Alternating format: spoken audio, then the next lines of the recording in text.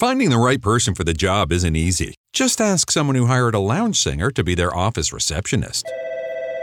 Hello, this is Mickey Marquis, and you've reached the office of Doug & Associates. Thank you very much. Catch me Tuesday nights at the Hotel Johnson. Hello?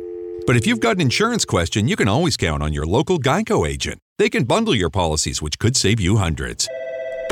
Doug & Associates, this is Mickey Marquis. Hello? For expert help with all your insurance needs, visit geico.com/local today. I haven't really woken up until I've had my McDonald's breakfast deal.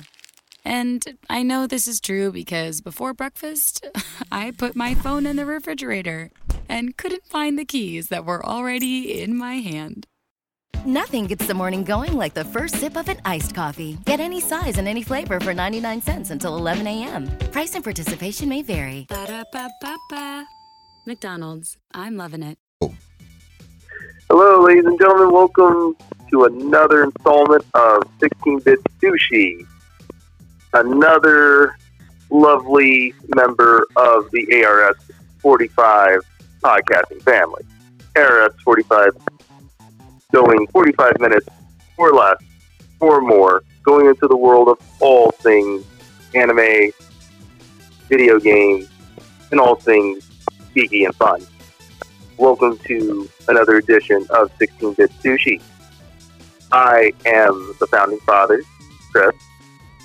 Alongside me is the gentleman who did a very good job recently, and he is the pretty strong gentleman by my side here, and that is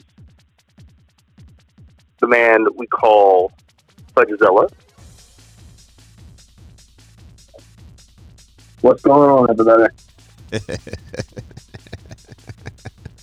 And the one laughing is pretty much responsible for bringing this foray into the generation. None other than the Filthy Casual, ladies and gentlemen. Hey, I should have played the clap sound effect or the applause, but whatever, because, you know, I'll get around to adding those buttons, I swear. What's going on, fellas?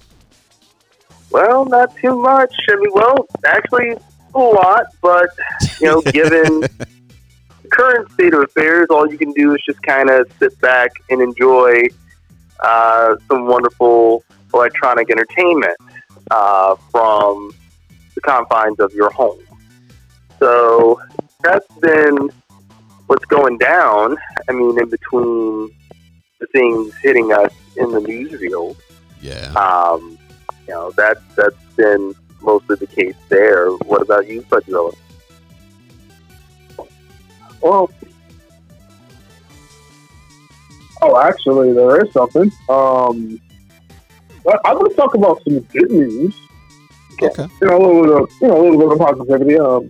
So, if anyone has pre-ordered Final Fantasy VII Remake, they are allowing you to preload it before the 10th of April when the game is released. You won't be able to play it, but you'll have it ready to go the moment it drops. So, yeah, that's awesome. Pre-order the digital copy. Go right now. Go right now to your PSN. And if you're listening to the podcast, so you can listen to us while you do that. You know. This is valid. I don't want to soothe you. Yeah, but we might want to play with you at like 12 a.m. when it drops. So you should, you know, I don't know how you're going to do that, but if you listen to our episodes, you know, either one of them play some background music. I don't know why you want to do that while you're playing new Final Fantasy. I mean, honestly, I wouldn't be listening to us while I'm playing Final Fantasy. But if you love us enough, yeah. I mean, here's the thing. You know, it'd be really cool if they did something like let's say you want to play Final Fantasy VII with people, but not exactly with people. Maybe you want to fight other people with Final Fantasy characters. They should remake Air Guys and make that multiplayer. Oh, wow. That would be nice. I would. Be different. Well, they kind of had their effort, like, as far as, like, that element goes with, as far as like, I know Dissidia had multiplayer as a sort of like an arena fighter for Final Fantasy, but to actually be in the RPG element in full multiplayer, that'd be interesting. I would like a fighting game. This is straight up fighting game. Oh, just straight fighting. Oh, so just go so basically fighting online matches. Just online match. Well, they have like I said, a remake of Air Guys, that fighting game that was on PlayStation 1 that had like Tifa, Cloud, and Sephiroth in it. Oh yes, I remember that all too well. That was my first. Technically, that was my first experience with the Final Fantasy VII characters. Was through Air Guys, because at that time I wasn't an RPG fan when Final Fantasy VII initially came out for the PlayStation. I was a fighting game fan. So the same company, which I believe was same developer, Dream Factory, which developed a little thing called Tobal Number 1, which had a sequel, Tobal 2. They also developed Air Guys. And that's when I thought, oh wait, those characters from that commercial for that game are in this one. Okay. And that was my experience with Final Fantasy VII, was through Air Guys. So since everything else is getting remade in this era, and mind you, everything from the 90s, as of this particular element, I mean, Resident Evil 3's remake is out, and that came out in the 90s. Why not have Air Guys come back? I mean, it's possible. Because we need to do a Kickstarter. But I'm too lazy to do it, so we need to get other people who are more motivated than I am. Oh, no, they just tap Square on the shoulder. Just tap Square on the shoulder. They'll have money after Final Fantasy VII's remake, so they'll be able to take it. Why not? I'm just going to weasel my way out by saying I'm just the idea guy. Like, hey, I'm the guy who comes up with shit. I'm not the guy who actually does shit. That works in elements. That works in elements. You know, certain elements that we probably can't talk about on the show, but that works.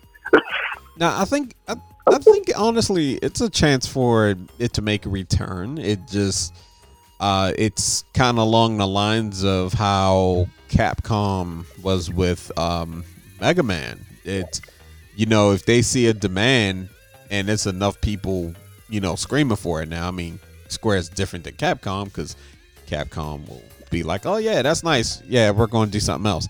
I mean, you might have a shot with Square, especially considering when we had Final Fantasy 15 release and people were mad about the ending, and enough people complained that they said, okay, we'll do something different. We'll change it up. So I want to say if enough people really want to see Air Guys remade, it is, truly possible. Also, Chris, I think it's really cool that you got into Final Fantasy, per Air Guys. I think that was really awesome. And I'm just going to plug this episode because, folks,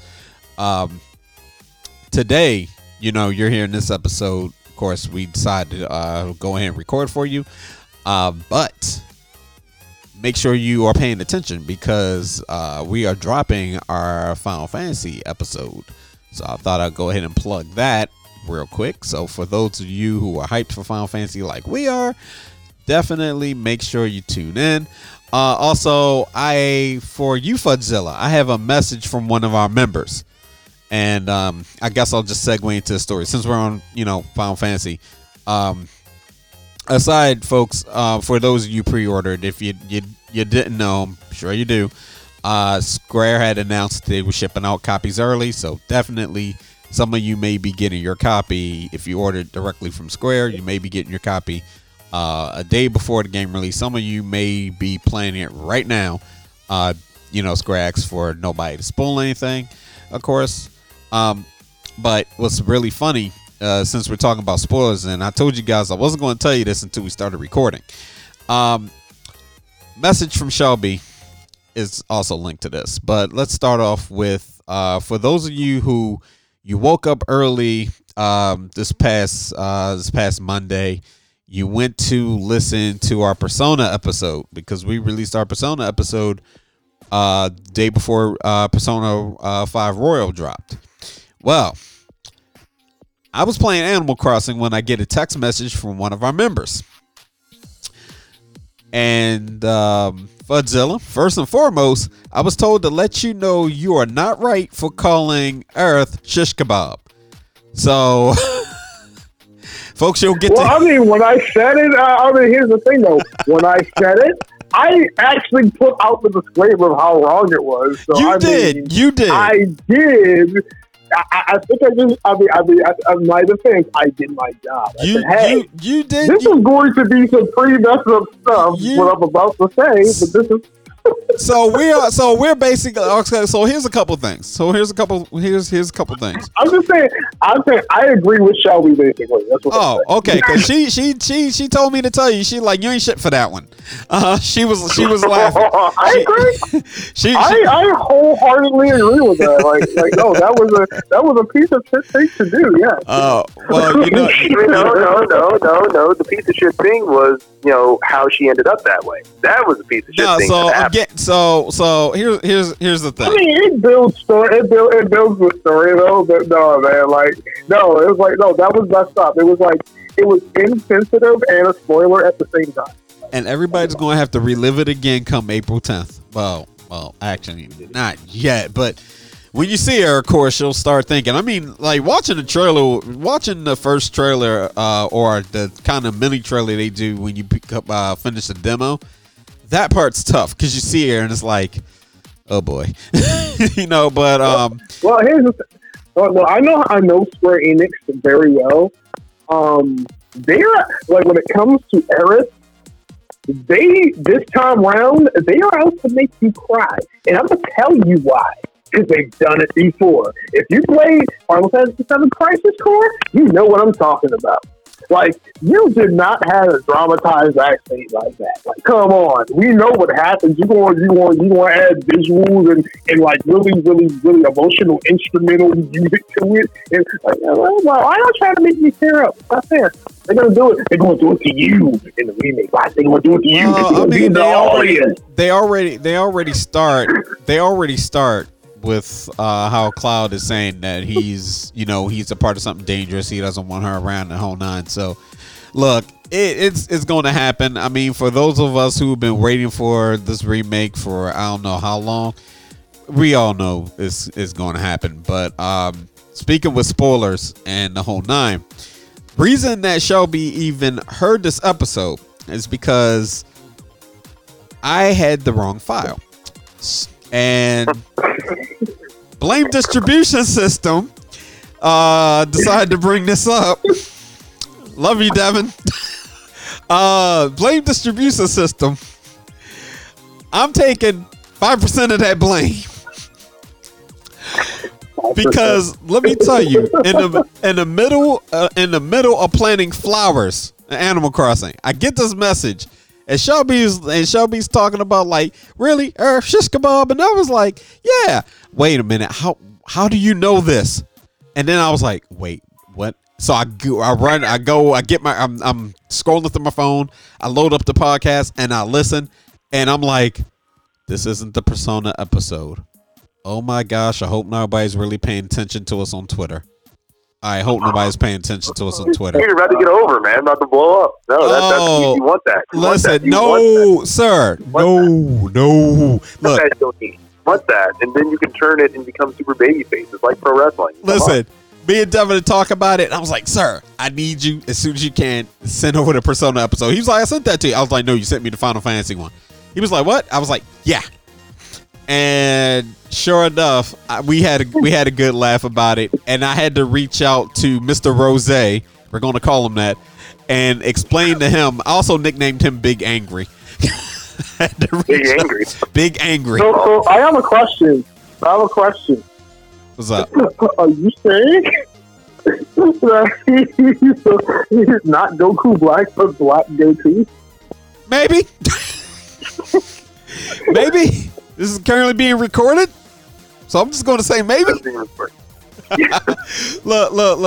I had there used to be a website, the Black Goku, that I think it was .com on that, but it was way back in the day with like Real Player. We used to use Real Player on the internet. Oh and my like God, he would just post. He just had like all of the Dragon Ball Z episodes posted for you to like download and watch. I was like, oh crap. Oh no. It'd be kind of a crazy plot twist if Justin was actually that guy.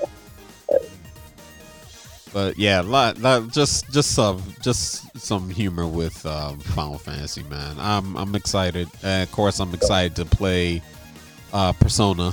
So I got my collector's edition, and it's already installed on the system. I'm ready to sit down and play mindlessly for the next couple hours and cry when I have to figure out how the hell I was grinding this stuff. But it is what it is. Speaking of releases to be excited about, Chris, there's news regarding Last of Us 2. And it's funny how we been looping back to Last of Us and Resident Evil, even in new episodes that we had no intention of talking about them. But indeed, we're rolling back in the loop here. This is it's kind of a surprising element. We had talked about them back February, at the gun. So and that was the anticipation. And since then, they've shown up quite a bit because of the update. So in the case of Last of Us Part 2, which was due to come out in May, that has changed, apparently. And it is being apparently delayed indefinitely. And there's a lot of news concerning matters about it. I know Wired.com has an article, along with many other websites that have articles on this. Some feel that it is logistical concerns caused by the unfortunate element that's happening in the world right now. Yeah. Now, that's one concern. Others feel, and there's a speculation in the ether, that, hey, maybe they're really just waiting till the PS5 drops. Maybe they feel this will be the launch title for the PS5. They've already stacked the deck so high for PS4. The PS4 is already essentially in the history books. It's the closest as far as library, the prestige. It's about the closest you're going to get to that PS2 legendary status. It's very close in. Mm-hmm. So why not just leave your ace out and let it start off the whole new console generation? What? So there's conflicting views on it. I'm sorry. I didn't mean to cut you off. I apologize. No problem. I had this thought when we were waiting for the date for Ghost of Tsushima. I thought that we were going to see that honestly as a PlayStation 5 title. I even considered that with The Last of Us, because we were supposed to get that originally in February, and then all of a sudden they's like, hey, you know what? We're pushing it. It's going to come out in May. Now, that did wonders for the pocketbooks for everyone. That really helped our wallets. It sucked, but at the same time, it's like, well, you know what? Hey, if it allows me to play for Final Fantasy, so be it. Because at one point, we were worried about both Final Fantasy VII Remake and Last of Us coming out in the same month for some of us. Right. That was a concern. That was technically Cyberpunk was in that mix. Once upon a time, too. It was. But although Cyberpunk, because Cyberpunk was set, I believe, for May, and of course, when we got the announcement of games being pushed back, one article had it dead on. It was like, you know what, we always get this in threes. We get this in 2 and 3. So if one game gets pushed back, don't be surprised if another one gets held up too. And I hate to say it, and I don't want to throw any mojo out there, so I'm not. But I'm just praying that this is the last we hear of a game getting pushed back. But it can't be helped considering what is going on. And honestly, I can also agree with folks on the idea that, hey, you know what? They may just look at it like, what titles do we really have for the PlayStation 5? Because I remember when PlayStation 4 came out, and the only thing that you really kind of had in the clip was Watch Dogs. That was really it. That was the only game I could truly think of that I wanted, me personally. And now we're facing kind of that same dilemma, because as far as I know, I don't think there are too many titles that are going to launch with the PlayStation 5. Now, we still got a couple months. Who knows what they may do? They've already announced the PlayStation 5 is going to be limited in quantities that are getting shipped. So that's going to be interesting to watch. But the way the game libraries are stacking up, if I don't get it, when it comes out, that's fine. I just hope we get Last of Us before this year is out. So, definitely. Well, if anything, let's hope we get. Well, in some cases, let's hope we get to play Last of Us as opposed to living in Last of Us.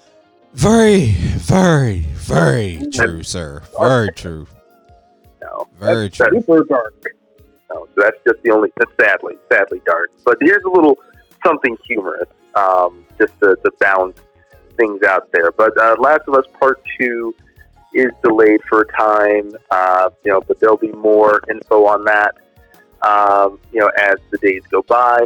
Meanwhile, the other half of that survival horror element that we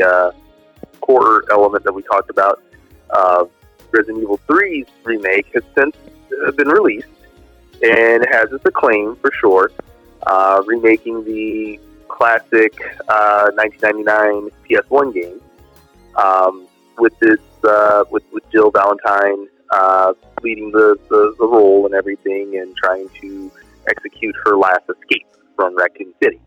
Well, apparently, in executing the escape, and of course going about the lovely deal of surviving zombies and all sorts of creatures, it turns out that Jill is lacking one thing that some are not happy about.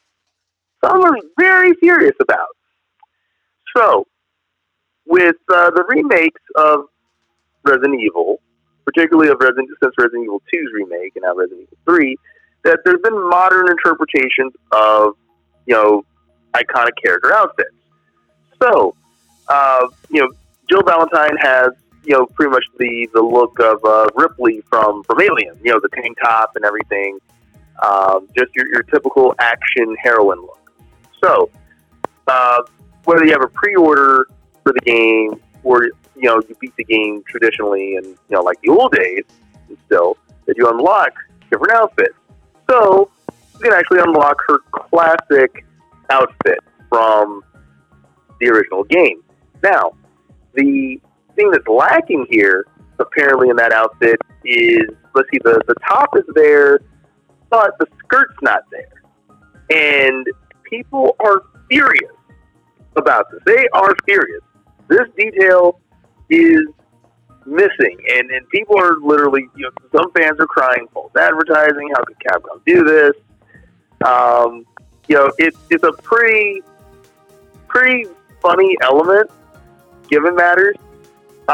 It has people kind of going in ways. Some people feel like, Capcom got scared. It's too Western now, or it's the Sony policy striking all over again. This is some articles have stated this. One from Push Square has stated this. Apparently, despite the game being very well done in the same vein as Resident Evil 2's remake, as well as Resident Evil 4 with the over-the-shoulder action or stuff, now some fans are kind of, some fans are a little upset. They're a little, they didn't get the Jill they wanted, and and so there's some pushback there. Just kind of funny. I mean, still the same character. The character is still the same. Still badass female, badass cop, surviving this hellish, monstrous, zombie-ridden land. But don't have the skirt. I'm disappointed. You're not authentic. So that's where it is. That's where it is, fellas.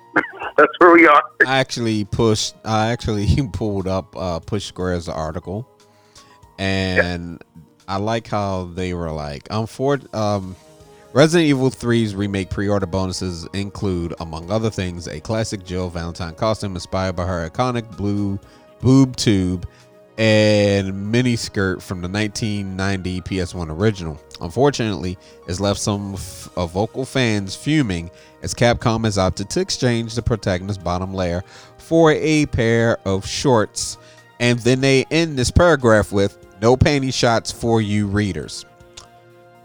So, but here's the thing. Even back in the old days when Resident Evil 3 had the tank controls, you couldn't see anything there anyway, but pixels, polygons, that's all you could really see.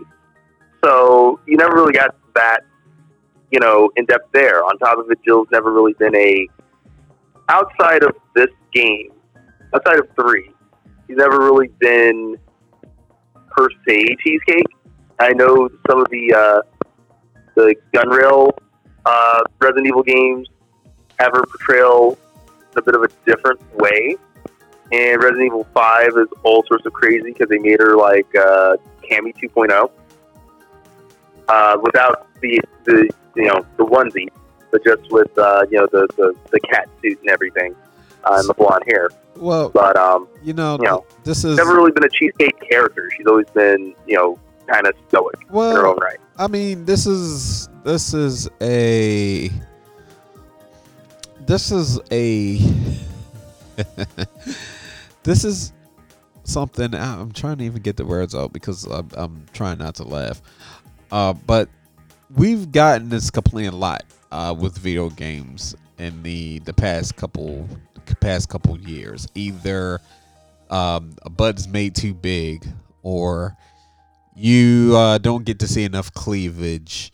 And honestly, for her character, I can see the cheesecake element. I'm not gonna lie. I can see why fans be ticked, but maybe it's just me, and I'm like, dude, there's a little bit more I could do with my time. But hey, I'm not about to tell y'all what to be mad at.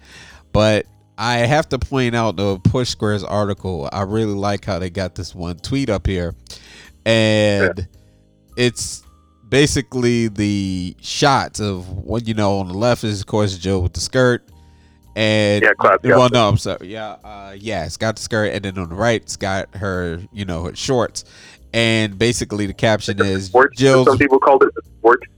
No, actually that's what it says. Jill's Resident Evil 3 pre-order costume is not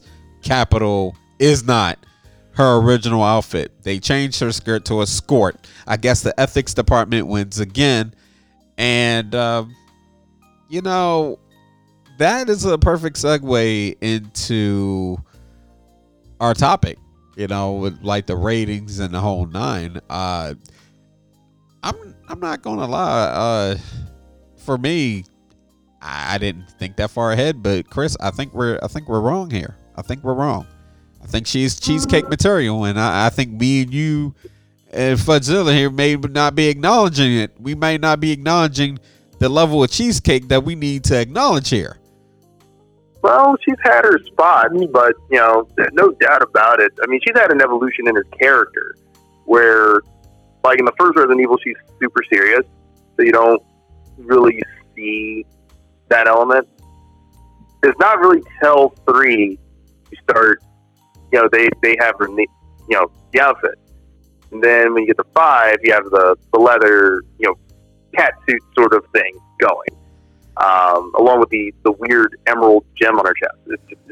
They went some places with that. Well, so she's had her spot, but, they decided to go in a route kind of similar to what we saw with Tomb Raider in its reboot, where it's like, they wanted her to be serious, and Jill's character's kind of always loaned herself to that role.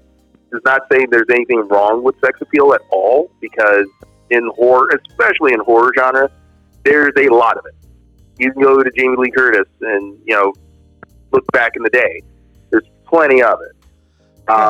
Yeah, I mean, so we know Sony is always.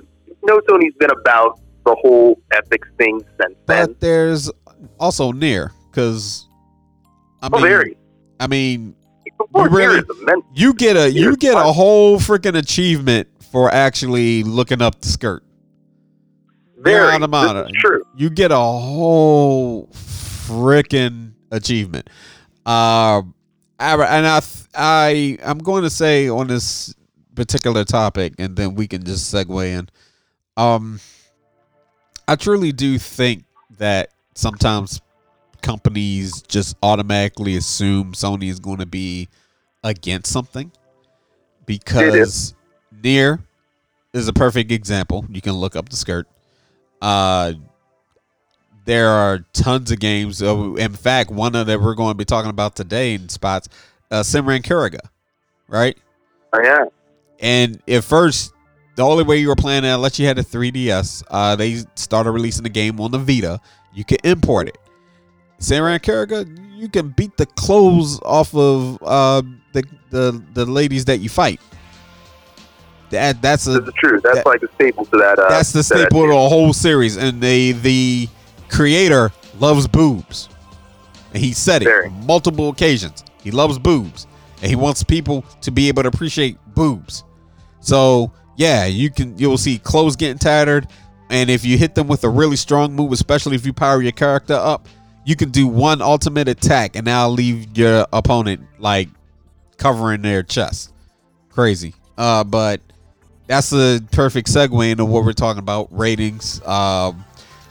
Comparisons in between the U.S. ratings that we have here from E to Everyone, the Mature Team, you name it, and then how the Japanese rate their games. Of course, in Japan, there are things that fly, which, don't. I mean, look at what happened to Yakuza. We can use Yakuza in that example. Yakuza has gotten edited something terrible when they were releasing it back in the day versus to the re-releases that we've gotten now. There was things that they cut out the game that me personally, I was not interested in the game because I was like, it was constantly getting edited, and every single time they had a new one coming out, I was ready to give it a chance. And then a friend of mine told me, he was like, yeah, don't even bother. They cut out the Hostess Club, or they cut out the Strip Club, or they got the pervy man that is going to be dancing around. You're not going to see him, although that really didn't come to zero. But anyway, using that as an example. So people being mad with Joe's costume is understandable.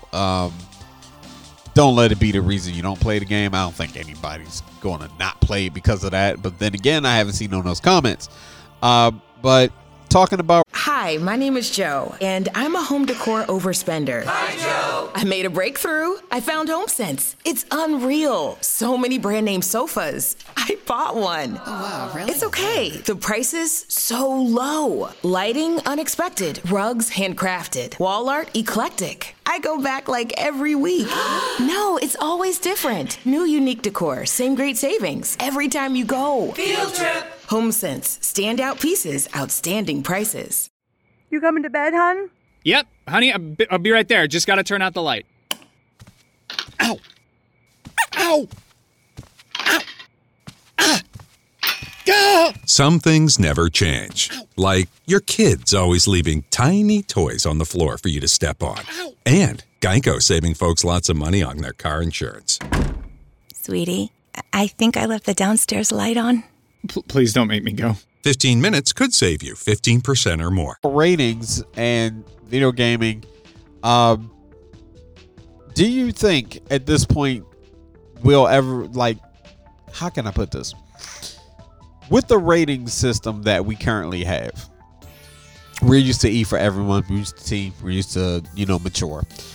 You would think that rating system would allow companies to go and push the envelope on certain things. Look at Rockstar and Grand Theft Auto or Red Dead Redemption. They're going to push their limit. So why is it that Capcom is afraid to allow certain things to fly? Okay, well let's get into that. Well, for first off, as one who who's played like a lot of Resident Evil lately, I can understand the yearning for authenticity to the character and to that element. That is wholeheartedly understood. I can respect that immensely, and I'm actually an advocate for it. At the same time, because they literally do like a sort of modern take of these iconic stories and such, there's always that little like segue. There's always that little, that little clause there, that hook, because they did this in Resident Evil 2's remake with Claire. Because Claire didn't have the same exact outfit that she had, in the original, where she was the biker ninja. So it's always a bit of a hook there when it comes to it. As it relates to the rating system that we use, and we're talking about those who reside in North America, that we use the ESRB system, the Entertainment Software Rating Board, which came as a result of stuff like Mortal Kombat. Particularly Mortal Kombat was the reason. That and Night Trap were the reasons why we got the ESRB. Because of the immense violence and sex appeal and such, and not having any sort of regulation. This was to prevent the government, the United States government, from being the head regulator of games. Yeah. The ESRB is that brick, that wall that stops them. So the ESRB, as it relates to matters, its system is simplified. It works to a particular extent. Now, to answer the matter of why Capcom doesn't push the envelope, or certain companies can't, the thing is, Capcom in its time has done quite a bit with the teen ratings. When you look at stuff like Street Fighter, particularly if you look at characters like Cammy, like Rainbow Mika, I'm sure Fudgezola can probably quote me a few others, being a Street Fighter fan, that have pushed the cheesecake level as hard as they could. But because of certain titles, and we're just talking about Capcom's end, and a few others that are really iconic and very much in tune with the cultural ether, that people know what Hadouken means, what it is, and they've never played Street Fighter. That's how deep Street Fighter goes. So there are times where they have to tone themselves back and push back, because for the business side of things. And unfortunately, as we've seen in other forms of entertainment, such as, and I relate back to Hollywood. The NC-17 rating. There was a time where that was keen, but then the adult industry became a thing. And advertisers did not want to get behind that stuff. So that's why bigger companies push back on that. That's why even for the ESRB, for the rating scale, which goes from it goes from early childhood, well, at least it did to a point, but now it's just from E to A. You don't really see that many A titles, adults only. Mm-hmm. Not particularly in North America, because of, when you're getting into essentially the porn territory of things, it gets kind of hard to advertise your game. It gets a little hard to get over. Yeah. Maybe as far as an independent publisher, I could see that for sure, but not nearly the level that you see in Japan with matters. And of course, Japan has a different system. Japan has the Computer Entertainment Rating Organization as its regulation. Yeah, and that's where. Yeah. I actually am looking at that right now. And the highest rating for 18 and over is Z. And just scaling back. So then if it's D, that's for 17-year-olds and above. C, of course, is for 15. B is for 12. And then A, of course, is for all ages. Now, what's really interesting, and like you were saying about the AO rating, you rarely see anything that has a Z rating. Now, I'm looking through, and from what it seems, the games that actually got a Z rating which for us would be M here. This included Assassin's Creed, Dead Rising, The Godfather, Fable 2, Fallout 3, Left 4 Dead 2, Mad World, Chaos Head, Noah, and God of War 3. And these are extreme like impact levels. Now, for us, that's M, but in our system, M is not the highest one. It would have to be AO, and I haven't seen an AO title personally since back in the day where import systems, which is another one of I believe our topics for tonight. Dave, folks, were you listening? I haven't seen an AO title in a very long time, and we were talking about Ehrgeiz earlier. Believe it or not, I played a game. I don't remember what the name is, but it played similar to Ehrgeiz's. You're in this room, everybody can fight each other. It's akin to Pit Fighter. Like, if you remember how Pit Fighter was and how you could Power Stone or Power Stone. For me, Pit Fighter is the first thing I think of, but Power Stone, same thing. Ehrgeiz. Well, there was this game where it was from the UK. It could have looked. It had like some of the features like Pit Fighter. The characters kind of look realistic. It wasn't the greatest of graphics, but there was no way this game was making it over here. I think it was. I think it was Thrill Kill. Thrill Kill, I think, was the game. I am actually going to look it up because that sounds very much like Thrill Kill because you said it's from the UK. So that's one that comes to mind. I know that one was canceled because it went so over the top for the time. It was Thrill Kill. 1998 fighting game for Sony PlayStation. While the technical feat of allowing 4 players to fight simultaneously in the same room was to be a major selling point, this was overshadowed by controversy surrounding the game's depiction of violence and sexual content. Yeah, so this was definitely the game. You want to know what's interesting, though? When I went and Googled this, you know what comes up? What comes up? BMX Triple X. Oh, yeah. Oh, my God. Yeah, this was on PlayStation 2, and the first, and of course, PewDiePie did a video on this back in 2015, where he was like, "Your reward, titties."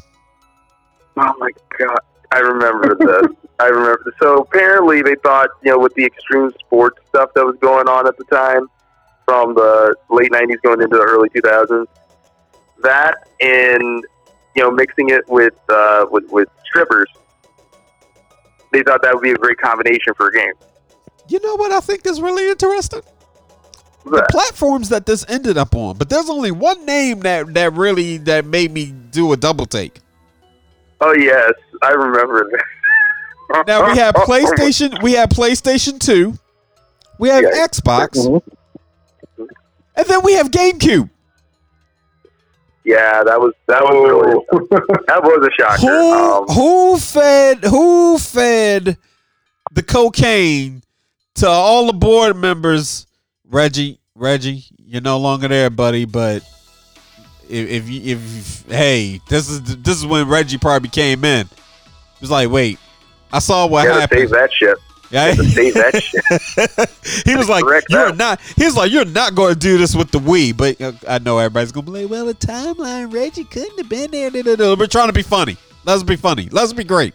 Anyway. Oh gosh. So yeah, GameCube. Really? That must have been when they were just like fed up. Like, you know what?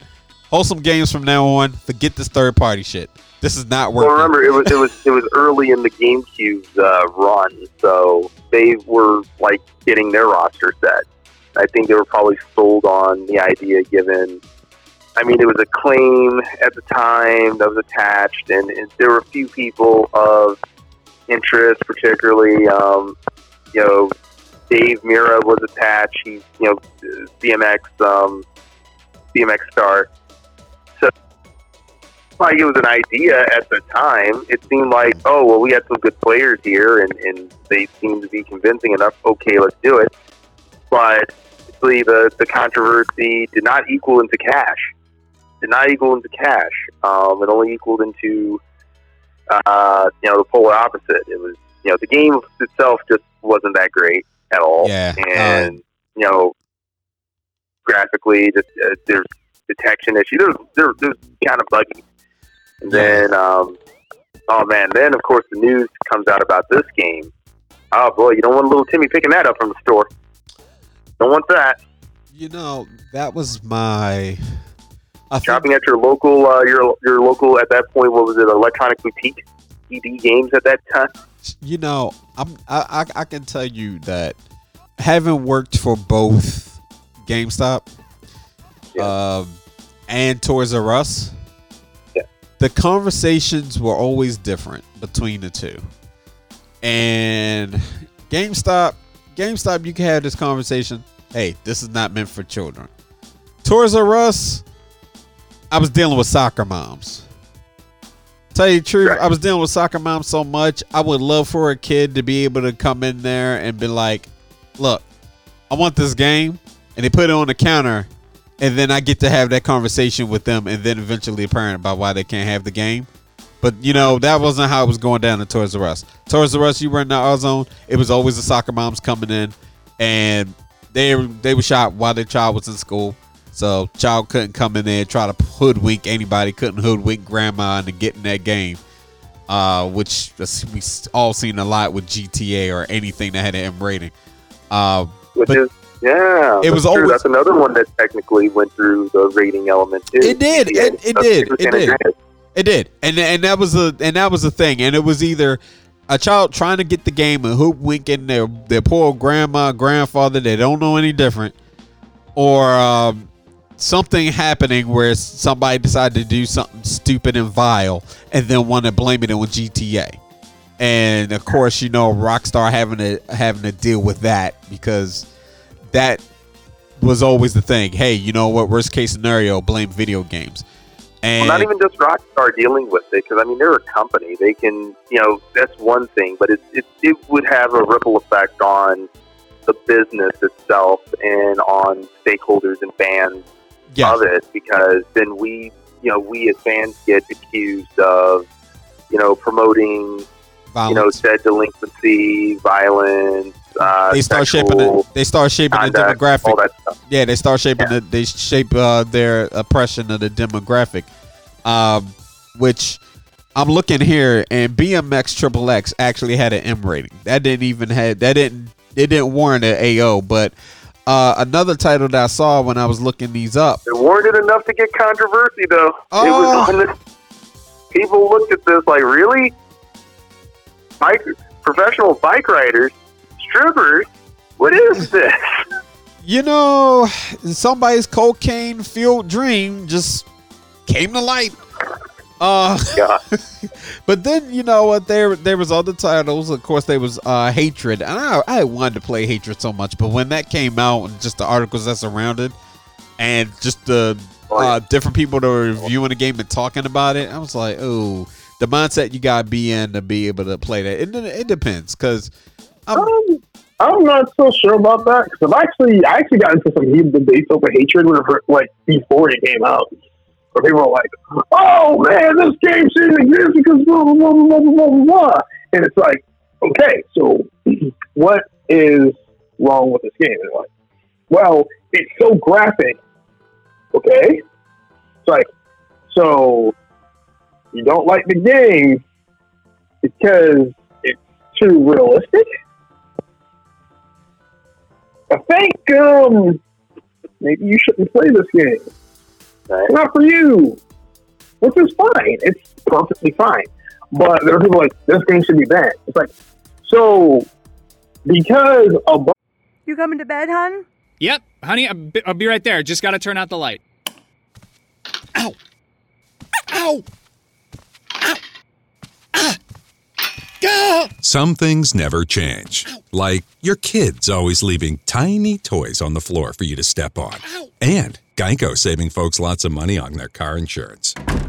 Sweetie, I think I left the downstairs light on. Please don't make me go. 15 minutes could save you 15% or more. You coming to bed, hon? Yep, honey, I'll be right there. Just gotta turn out the light. Ow! Ow! Ow! Go! Some things never change. Like your kids always leaving tiny toys on the floor for you to step on. And Geico saving folks lots of money on their car insurance. Sweetie, I think I left the downstairs light on. Please don't make me go. 15 minutes could save you 15% or more. Bunch of mofos who are never going to play this game because a bunch of people who aren't going to play this game don't like it. It should just not exist. F all the people who actually want to play it, you don't like it. And that was my whole point. I'm not saying that violence is okay. I'm not saying that this game's storyline is like a Bible you should live by. No. What I'm saying is there's a market for everything, and you don't have to like the market. I mean, and I'm talking about legal markets here. Illegal markets, of course, nobody wants to. Nobody, a lot of people aren't okay with that, but including me. But it's just so maybe not ban the game because it's too violent. If it's too violent and you think it's bad, let the market decide whether or not it should exist. And if you're not putting money towards it, guess what? You're helping your own cause just by ignoring the game. That is a very valid. That's very valid. That's it. Yeah. I think Godzilla just hit the nail on the head on that one. No, you know what? Definitely. This controversy, I believe, that really surrounded this one, at least my take is it came out around the time where we had a spike in mass shootings, where companies, of course, when you start making a game, you're not thinking about what's going to happen during your release. You're trying to work out the bugs. You're trying to make sure the game is polished. You're getting fans excited. And of course, Hatred, they did a really good job in making a game that was going to start some controversy. And it received an AO rating. But also around that time too, when you have a lot of, people worried about mass shootings or lobbying for gun control, things of this nature, it becomes a political play that we see with video games all the time, and politicians are very quick to try and start that argument every single time, and it actually got repeated. I think not that long ago. I'm trying to remember who did it, but that was all of a sudden something that came up. It's matter of fact, I think Dummy in Office tried to blame video games. When they have no recourse, the first thing they want to do is blame video games. The fact that we even have these rating systems, you would think that people are smart enough to say, hey, you know what? I don't want my child playing this game because this obviously has an M rating. They shouldn't have it. And that's a parent who pays attention. But then you'll have parents who, my child knows better. And they'll get that child Grand Theft Auto, Call of Duty, something that really the child shouldn't be playing. But because they had this unique conversation with their child about, hey, this stuff isn't real, you shouldn't do this, this suddenly makes it okay to go buy them something that is not for them. They're not the intended audience. So it's who do you blame at that point? Can't blame the video game companies. No, you can't blame the companies, but at the same time, there's always that balance there. That it's a sort of equilibrium that we're trying to get, and that's the whole personal responsibility and corporate social responsibility. The companies have a right to, as far as their duty is, well, one, their duty is, of course, is to make money. The other end of that, the corporate social responsibility is just, okay, you're putting out a game, put a rating on it to let people know what it is they're buying.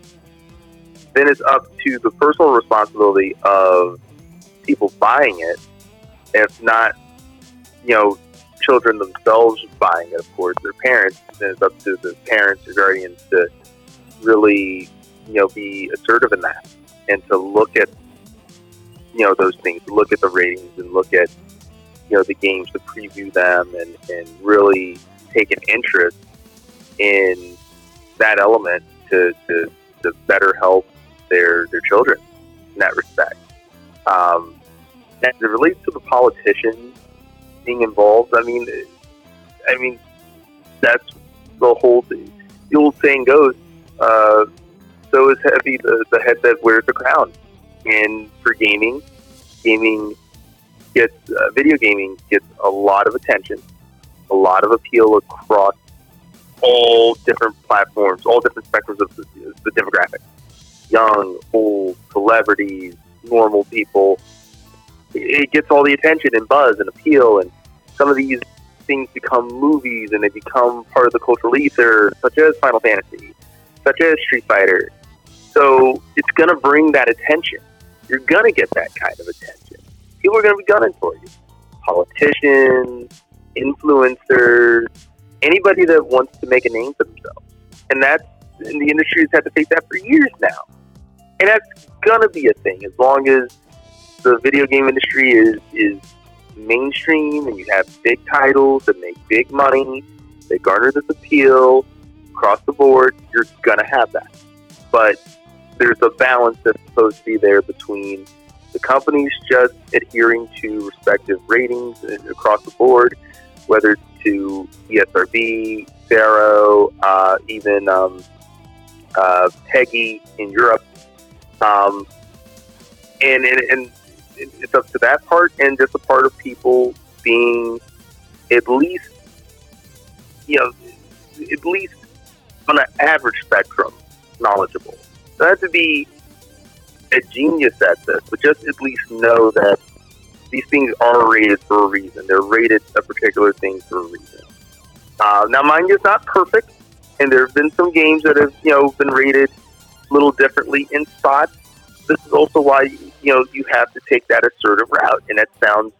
I know Filthy Casual and I had a conversation about that like a while ago when it came to some of the other video games that were rated, up there because of their content, whether it's with cheesecake or what have you. That really it's up to it's up to the parent of children, especially those that are going to try to get a hold of the game. It's up to the parents to be responsible and take an interest in their child outside of just throwing money at them. And that sounds very mean spirited to say that, but I think before I let my child fool me into buying the next brutal slasher game, before I make that decision, I'd sooner play that game myself to see what my child's going to be experiencing before I ever let him touch it. That's being a parent. I'm sorry to say that because it sounds very mean, and I get everyone has a life to live in that regard. I understand that.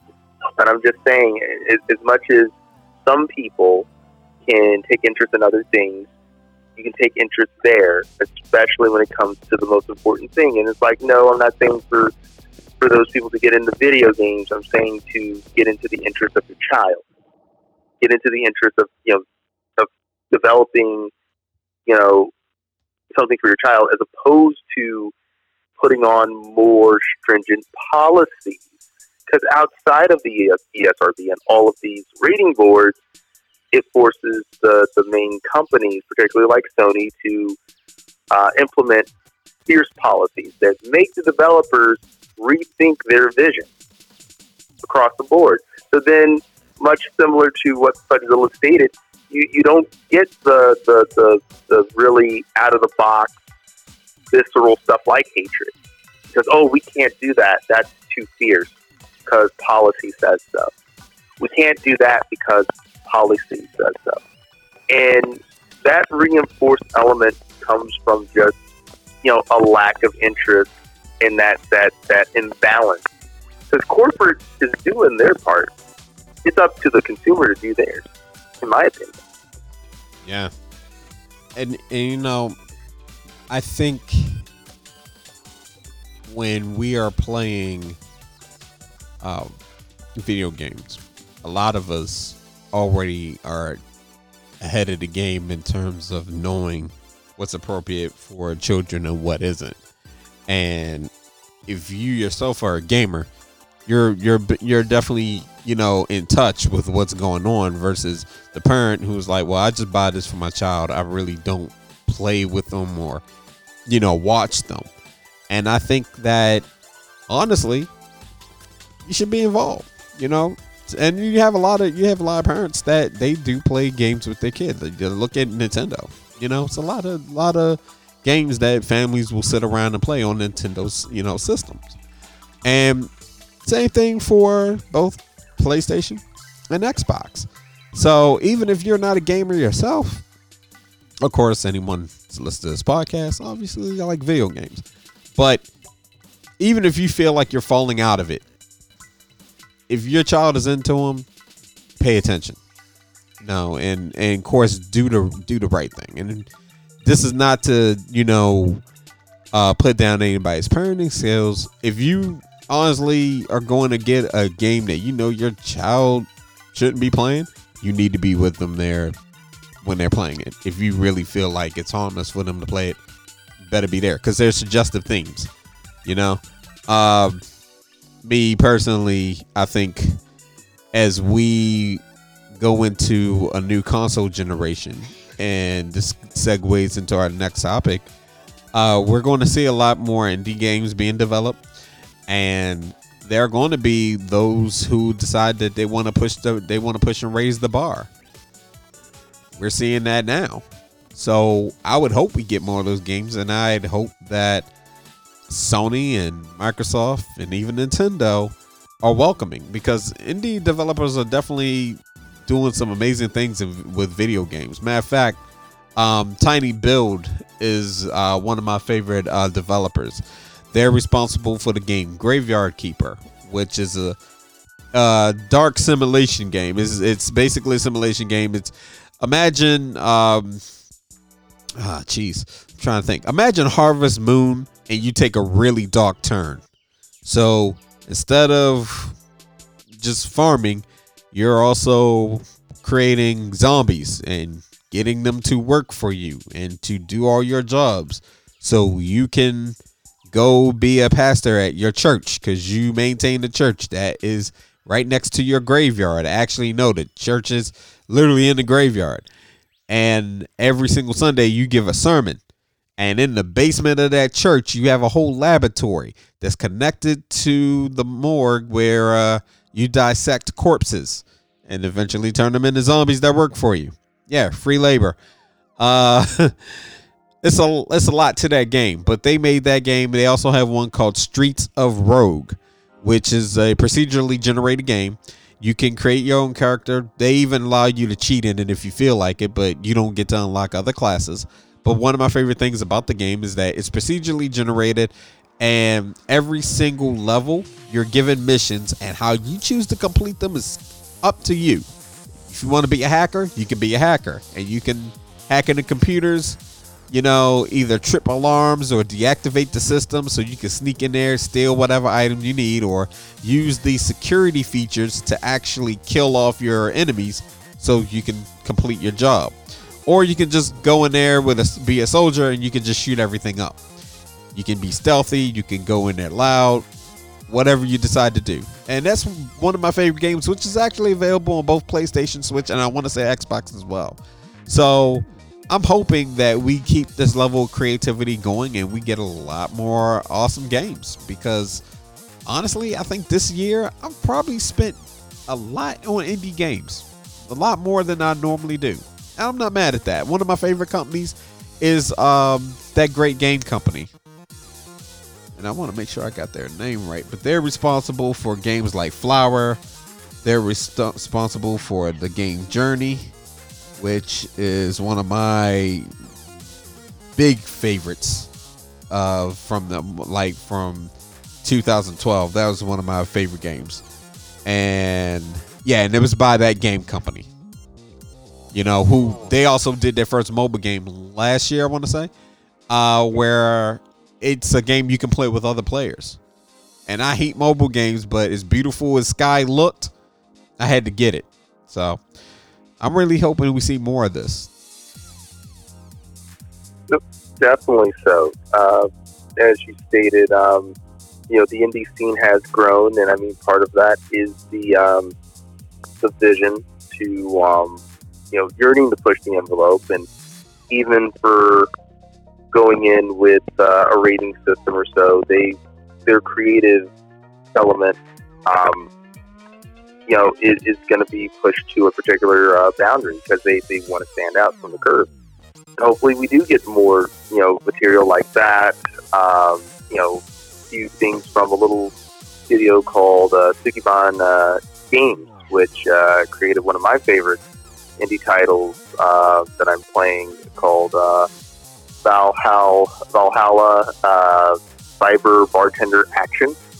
It's pretty much a simulator similar to games like Snatcher back in the day. So it pretty much plays out a narrative, and You coming to bed, hon? Yep, honey, I'll be right there. Just gotta turn out the light. Ow! Ow! Ow!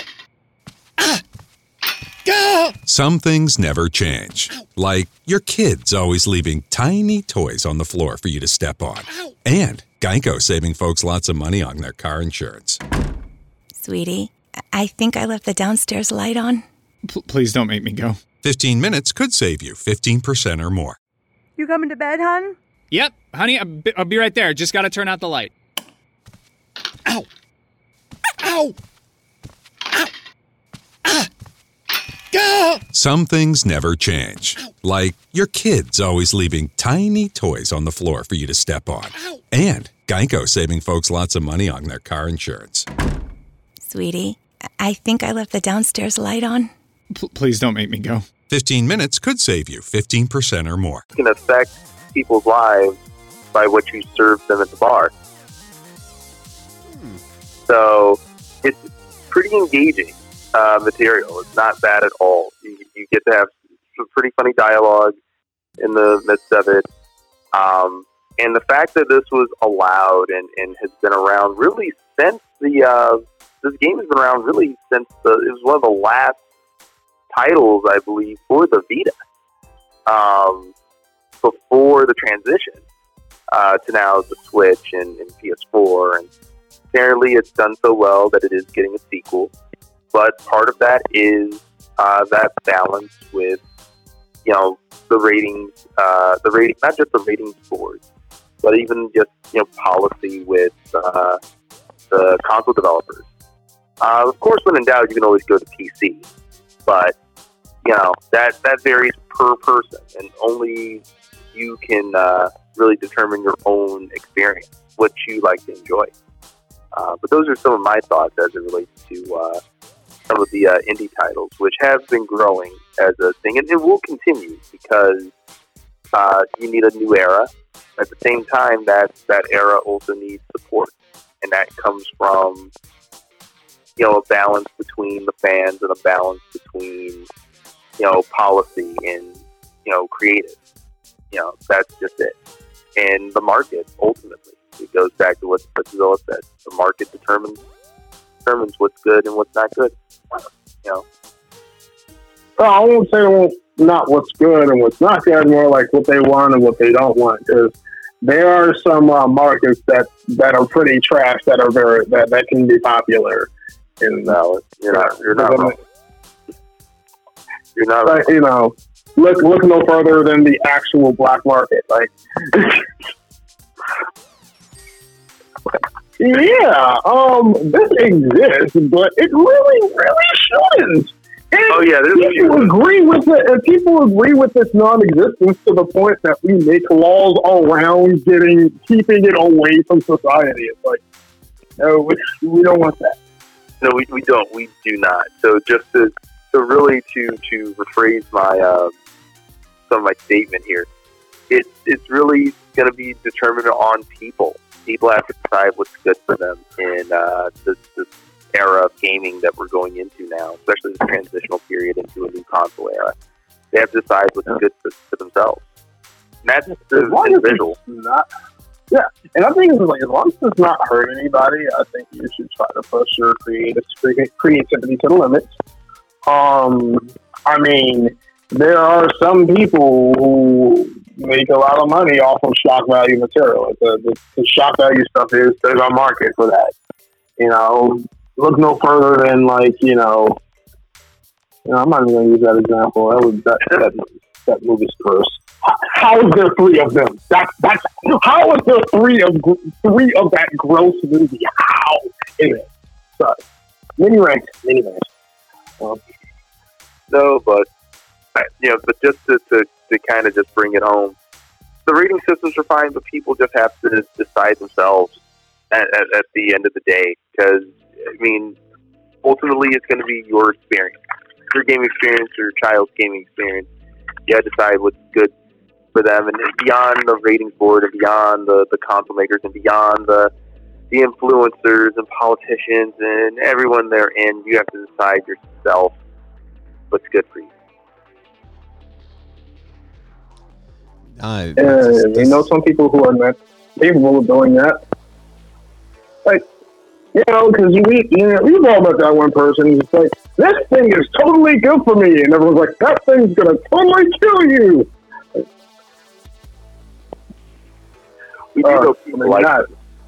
There's not. I guess I may be the only one. I thought I was the only one. I was like, no, you're not the only one. You're not the only one. This is true, but ultimately, at the end of the day, people have to decide what's best for them. What gaming experience is good? Is it good to buy this racing game so that I can play with my son? For example, my grandfather and I used to play Mario Kart together on the Super Nintendo. And I was very young, playing video games. And I had a range of games that I played at the time because I was fortunate to have a Super Nintendo and Sega Genesis with all the attachments. At that point, it was the Sega CD, the 32X. So there was an interest there. And just to keep an eye so what's this? Just even in just passing view, see what's going on. I say that as one who has that experience. Just to take time in between all of the information, take time to decide what's best. That may take a little bit, may not take as long. Just go with what you perceive. What you've read and what you've seen, go with that feeling afterwards and decide what's best. But at the same time, don't decline and don't denigrate anyone else's creativity as it relates to matters. Because all these games, whether it's Hatred, whether it's Animal Crossing, all of them have a right to be a part of the market and exist and have their say. They have a right to that. It's more of a luck of the draw thing when you're a developer. It's just like, hey, some edgy ideas work with most people, some of them don't. There may be like a niche group willing to pay top dollar for that type of material. You never know until you put it out there. But hey, that's basically what the market is. It's like, hey, if you have loyal buyers for this thing, then you can make money off this thing. And as long as what you're putting out there isn't illegal, then go for it. But if it's just like, this is too shocking, for me it's just like that movie trilogy that I will not name. It's one of those things where it's just like, I think that thing was totally gross. It was super. If it was shock value, it freaking worked. That was shocking. But it was shocking purely because it was gross. But they made enough to make 3 films, right? So but all those films were rated. All of them were rated a particular rating by the movie board, and so it never, you didn't have to worry about little Timmy seeing this because it's gruesome. You have a movie board. People, that's what shocks me. Yeah, but here's the thing. It's sneaking the movies, though. Yeah. You're right. It's still, like a grotesque thing, but when you look at it in film, people look at film a little differently. Like, oh, well, that's a movie, so I'm not taking my kids to see that. Like, okay, well, you understand not to take your child to, like, a scary movie like that. But You know what the difference is? What's that? I think because parents are at least we were talking about that generation. Right. They're into movies, so they know what movies not to let you know, what movies to avoid having their children see.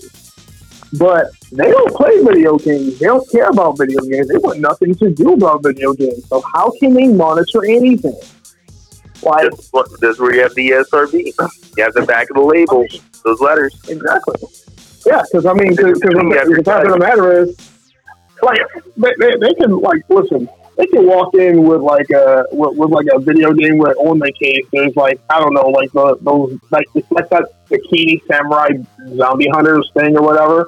Where it's just like this, like, where it's just like, you know, I think any parent would look at that and say, that does not look like something my child should be playing. Yeah. It's and the thing is, it's like, what I'm saying is, most of the time the cover art is super obvious. Oh, yeah. And yet kids are still ending up with copies of some of these games. It's like Grand Theft Auto. It's like the name of the game is a fucking it's a crime. I don't think you're going to be playing hopscotch in this game. Like, I don't think there's a princess to save in San Andreas. I don't think so. Oh my god! Like, no, we don't use warp pipes. We use weaponized vehicles. Like, you know, but there were I mean, shoot, like some of our former members who used to work at GameStop and tell stories about, like, 10-year-olds getting copies of Grand Theft Auto and their parents are buying it, like, dude, and like some of the parents had to be told. It was like, basically, if you were a parent back then and you never bought your kids games from GameStop and you had nothing to do with video games, you may have bought your child a mature game at some point. Wow. It's like, because if you go to Best Buy, they don't give a, like, I mean, like back then, it wasn't like they just didn't care. It was just like they weren't, like, the employees weren't, like, made to be super aware of some of those ratings. But every time someone went to, like, GameStop, it was just like, you'd get fired if some 10-year-old got a copy of, like, you know, Super Hooker Zombie Killers. Like, you know, it's just like, it's like, yeah, you can probably sell a 10-year-old a copy of that game. Like, it doesn't matter if his mom said it was okay and stuff like that. They're like, yeah, I'm pretty sure someone got fired by doing their job at some point. They're like, yeah, you weren't supposed to sell that game, but the mom was right there, and I told her everything about the game, and she said okay, and then literally brought it back the same day and said, you never said this. Like, oh my goodness. Now, have you know, Oni Chinbara is a fun game, but it should not be played by children. You know, Amy, I've never been in a GameStop or any game store where, and thankfully I never see this happen, where a child sees Sinrad Kurgan and picks it up. And if anybody listening has seen that and got a story to tell, I want to hear it, because after playing Sinrad Kurgan, becoming a fan of that game immediately, that's not a game for kids. Don't let the cute anime girls fool you. Don't do it. Don't do it. Oh my goodness! Don't do it. Bringing back memories. It's just bringing back memories of. I remember talking to someone who, like, a Comcast at a point. This is way back, and at that point, Comcast was, goodness, yeah, it was transitioned from BC Cable to Comcast. And I remember the conversation going, "Ma'am, I don't know what an Icky Tucson is, but what is it doing on my American Express, and why is there, like, 25 of it. Because apparently, this guy's kid, apparently he's an anime fan. He's into Iki Tosan. And at that time it was the on-demand. So he took the card and started charging to see the episode. And the parent didn't know. He didn't know what Iki Tosan was. He knew it showed up a few times on his card. I really hope he watched the full first episode before going. Like, because I just read him like, what the blankety blank did you mofos put on my account? Like, what is this? They thought he charged it. Why is this chick fighting everybody and why won't her boobs stop moving? Like, right, where are her clothes? Where are her clothes? Like, why? It was like these are high school chicks. Why are they getting naked all the time? It shouldn't be illegal. Like, there's like so many questions. Oh my goodness! And I'm sure somebody got fired over Oni Chimbara, a few others, Dead or Alive. I imagine a couple got fired for Dead or Alive. That came out. I imagine. It's a fighting game. I don't think anybody got fired. Jiggle physics. But I don't think anybody got fired. I think people got promoted and made bank. Like, Dead or Alive is like, listen, there's a reason there's a Dead or Alive 6, okay? Like, they did something right. Like, there's a reason why there's like 6 of those damn games and like, very few of others. Well, you rated themselves appropriately though. Mature. This is rated mature. Yeah. They did their part. The fans did their part in buying it, supporting it. But, I mean, that's the way that goes sometimes. But then you'll see stuff like in Soul Calibur, particularly like Soul Calibur 6. You'll have particular characters portrayed in a way like you'll have like the masculine characters, obviously, like Maxi and a couple others. And after you fight them, and the armor rips, so you get like full body deal. See the pecs, everything. For the ladies, like, corsets and everything, like Sophidia, who's busty, when you fight her, the corset tears, so her boobs apparently just, like, go down, because, gravity. But it's not crazy about it. It actually handles it in a very solid deal. It's actually quite interesting. The Harvester, actually pointed this out to me. And I was like, wow. Yeah, you're right. They actually went into, like, painstaking detail to make the characters kind of, realistic in that regard. And yet, out of all that, a teen rating. Because Soul Calibur 6 is T for teen. For good reason. It's T for teen. You know how many horny 15-year-old boys are going to be harassing their parents to get their hands on that game? Not only does it have everything, all their basic needs, like, it's basically saying, they're basically having to say, hey, your kid is allowed to buy this thing, so there's no pushback. Oh, you can't get that with a rated mature game. They ain't slick. They know what they doing. And to be honest, I don't really care, because I'm like, get your money. Hey, I mean, I like playing Dead or Alive 6 because I like the game mechanics. That's not the only reason, and it may or may not be another reason, but all I'm saying is, let them have their fighting game. I mean, sure, it's not like they don't have Pornhub or anything. You don't even need to make an account, man. So, wow. Hey, that's. I mean, and most of the games that come out that the companies are thinking they're going to be risque, they come out, they make a whole lot of money, and the controversy just sells it because somebody gets mad, they argue about it on social media, then publication turns around and writes about it, other publications follow suit, and while there are people fussing about it, there's the target demographic that the game was meant for, who discovers it because of these articles, and suddenly we got digital downloads and physical copies walking out of store. I remember. What was it? It was Dragon's Crown, and I looked forward to Dragon's Crown. Dragon's Crown's great. Dragon Crown is great. I couldn't wait to play it. And of course, one of the first complaints was about the sorceress.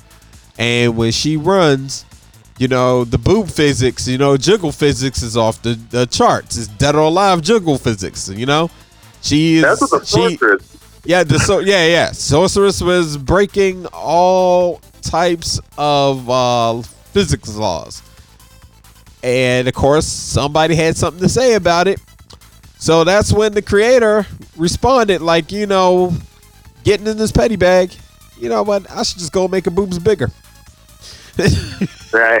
There's quite a few did that actually in response. There's been a surge of that because though that happened there, that certainly happened for King of Fighters 14 with Angel, because the complaint was, oh well, you guys are sexualizing this character whose original base was a cheesecake character. So why are you still giving us more cheesecake? And so the developer's like, yeah, you're right. We're not giving you enough cheesecake. So they made Angel's boobs bigger. You know what's funny? They basically was like, listen, a little bit too much cheesecake for me. Mm-hmm. I'm going to need to do something else. And it was like, I got you, bro. Just step in this limo. I'll take you someplace nice. Put this blindfold on. We got the fries for you. Because we heard your request for no more cheesecake. All right, take off your blindfold. And he takes it off. He's staring at the Cheesecake Factory. So, that's the case just speeds off. Oh yeah. In front of the Cheesecake Factory. So since we're talking, where Angel was the hostess. Since we're talking about cheesecake and ratings, this is a small little segment. We're saving it for our episode, which hopefully we get recorded later this month. But for those of you familiar with Dragon Quest. I was like, Dragon's Quest. No, Dragon Quest had a long-running joke, which was known as Puff Puff. All right? So, for those of you who are not familiar with Puff Puff, the series has included a lot of comedy innuendos in its dialogue, which is only amplified by the exaggerated British accents of seemingly every character with a voice actor. One of the recurring aspects of Dragon Quest series is the Puff Puff, which is something that is offered to the party by beautiful women of ill repute, as well as being an action that female adventurers can use to beguile enemy monsters into, chilling out and basically being mesmerized by them. And then it tends to evolve with in character posing with their chest thrust forward. Now, thegamer.com did a really great article about this. And what got me into wondering about Puff Puff was I got Dragon's Quest 11 on the Switch, right? Right. And I start playing the game, and I go into this one town, and there's this woman in the bunny costume, and she was like, hey, would you like a Puff Puff? Now, at first, I was thinking, Puff Puff? Wait, so you can get high? You can smoke weed? So that's what I'm kind of wondering what it is. But then I'm looking at the costume. That would be a Puff Puff pass. Well, hold on, no, because you're by yourself. You're not with the crew, so it's no pass. Unless she takes a toke first, and she's not taking the toke. And she's like, hey, you want to like Puff Puff? I mean, she could have, now you're right, maybe, Puff Puff pass, but she's like Puff Puff. It could be a funny wordplay joke with them, like just turning down like, I want Puff Puff. Well, it's the thing about it is the joke actually is the Puff Puff isn't weed. All right, so of course, like we said, I know it's not, but I'm just joking. Oh no, you're fine, man. Listen, I honestly would have got a kick out of that. But of course, just as much, the Puff Puffs in the Dragon's Quest series, as the article states, is likely to be one of Akira Toriyama's contributions to the franchise. Akira Toriyama has been a character designer on the series since its creation. Aspects that appeared in his Dragon Ball manga, which would also make their way into Dragon's Quest, such as the bunny girl outfits that made their way into almost every game. This is very much true. The first person to offer a Puff Puff was Oolong from Dragon Ball, who was a shapeshifting as Bloma when he was offered one to Master Roshi. A Puff Puff is essentially act of a woman massaging another person's face with her breast, though the true nature of the act is only ever hinted in at Dragon's Quest. Now, the thing is, they ended up censoring this. All right, and of course, the scenes were usually changed, with the exception of one of the Dragon Quest games on the Nintendo Entertainment System, which had a woman offering Puff Puff therapy, but that had no sexual connotations to it. Now, of course, they changed it up over time, where you'd have a makeup session. In fact, I know in Dragon Quest 11, you ask for Puff Puff, and you keep going eventually until Puff Puff is pushing you over a cliff, and you got a rope tied to your legs, and you're basically bungee jumping. So you don't want to just ask for Puff Puff. It is definitely ask for Puff Puff and get dumped. yeah. But see, there's another thing though, as far as the censorship, where if you actually ask for Puff Puff, or I want to say, if you ask for Puff Puff, there's this whole thing where they say they don't have any more tomatoes. I'm trying to remember the exact quote. But I thought that was actually one of the more interesting censors ever. And to tell you the truth, as hilarious as they made it, I think anything that would be different or would be actual would be probably a disappointment. But with ratings these days and mature titles, Puff Puff now is never actually going to be an actual Puff Puff where you're going to get the cutscene. It's going to be the titty massaging. I don't think that's going to ever. I don't think that's going to happen. But if it does, it doesn't sound very appropriate anyway. So. Well, hold on, because listen, I'm not down with this. GTA allows you to get some Puff Puff. Yeah, that's kind of what got the controversy. That's what caused the confusion with the rating with San Andreas, was the Puff Puff deal. Now that was San Andreas didn't just have the Puff Puff. Well, if we're they had hot coffee. They did. They had I was going to say, yeah, they did. They were different.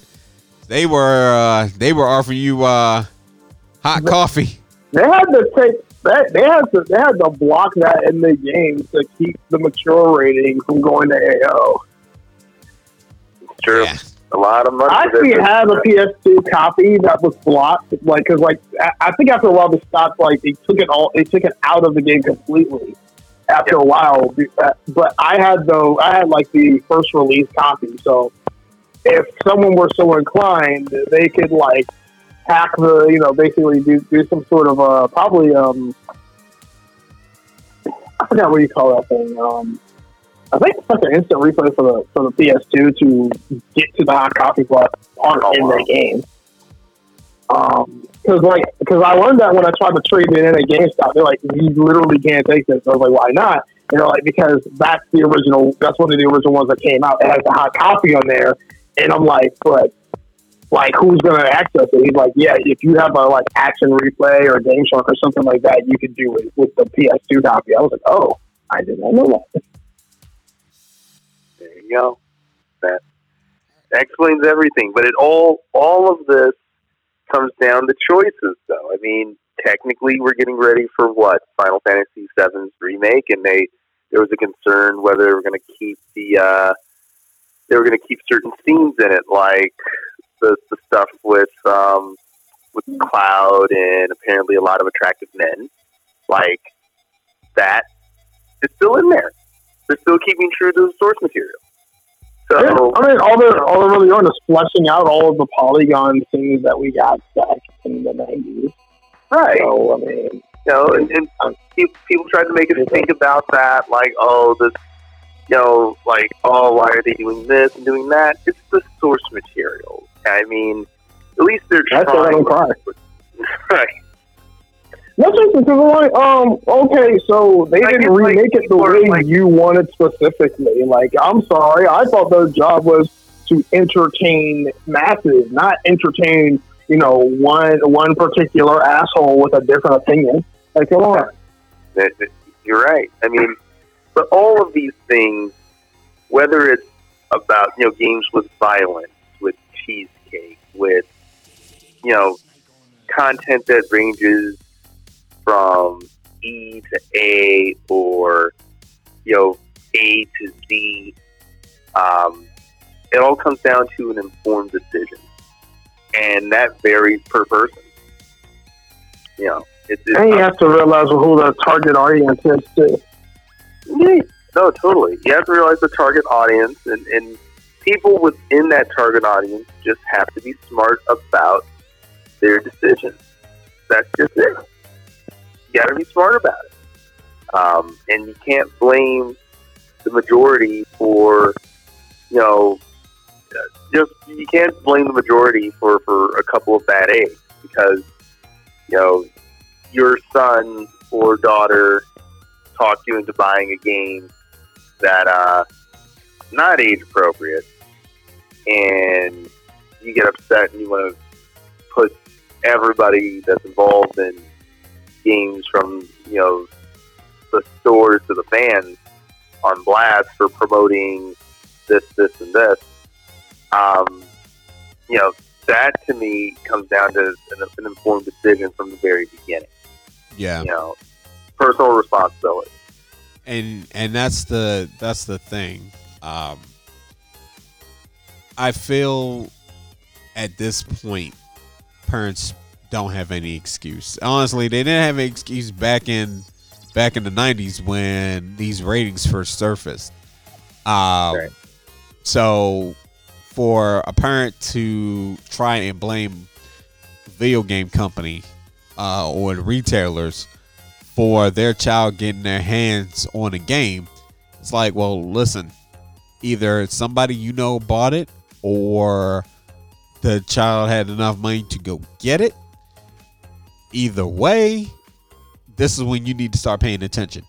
And any retailer, and also to hearken to what Fudge was talking about earlier, anyone that's selling a game, especially if you go to... Hello, this is Discover, and we take customer service very seriously. We know that if you have a question or concern about your credit card, that's a serious matter, and you need to talk to a real person about it. So we offer around-the-clock access to seriously talented representatives in the USA. Again, it's a serious endeavor. The only funny thing about it is Bob. If you call us and Bob answers, you're in for a treat. Get 100% US-based customer service and talk to a real person day or night. Discover. Exceptionally common sense. You coming to bed, hon? Yep, honey, I'll be right there. Just gotta turn out the light. Ow! Ow! Ow! Ah! Go! Some things never change. Like your kids always leaving tiny toys on the floor for you to step on. And Geico saving folks lots of money on their car insurance. Sweetie, I think I left the downstairs light on. Please don't make me go. 15 minutes could save you 15% or more. GameStop. You already know you're supposed to tell someone, yeah, hey, this game isn't, age appropriate for your child. It's just not.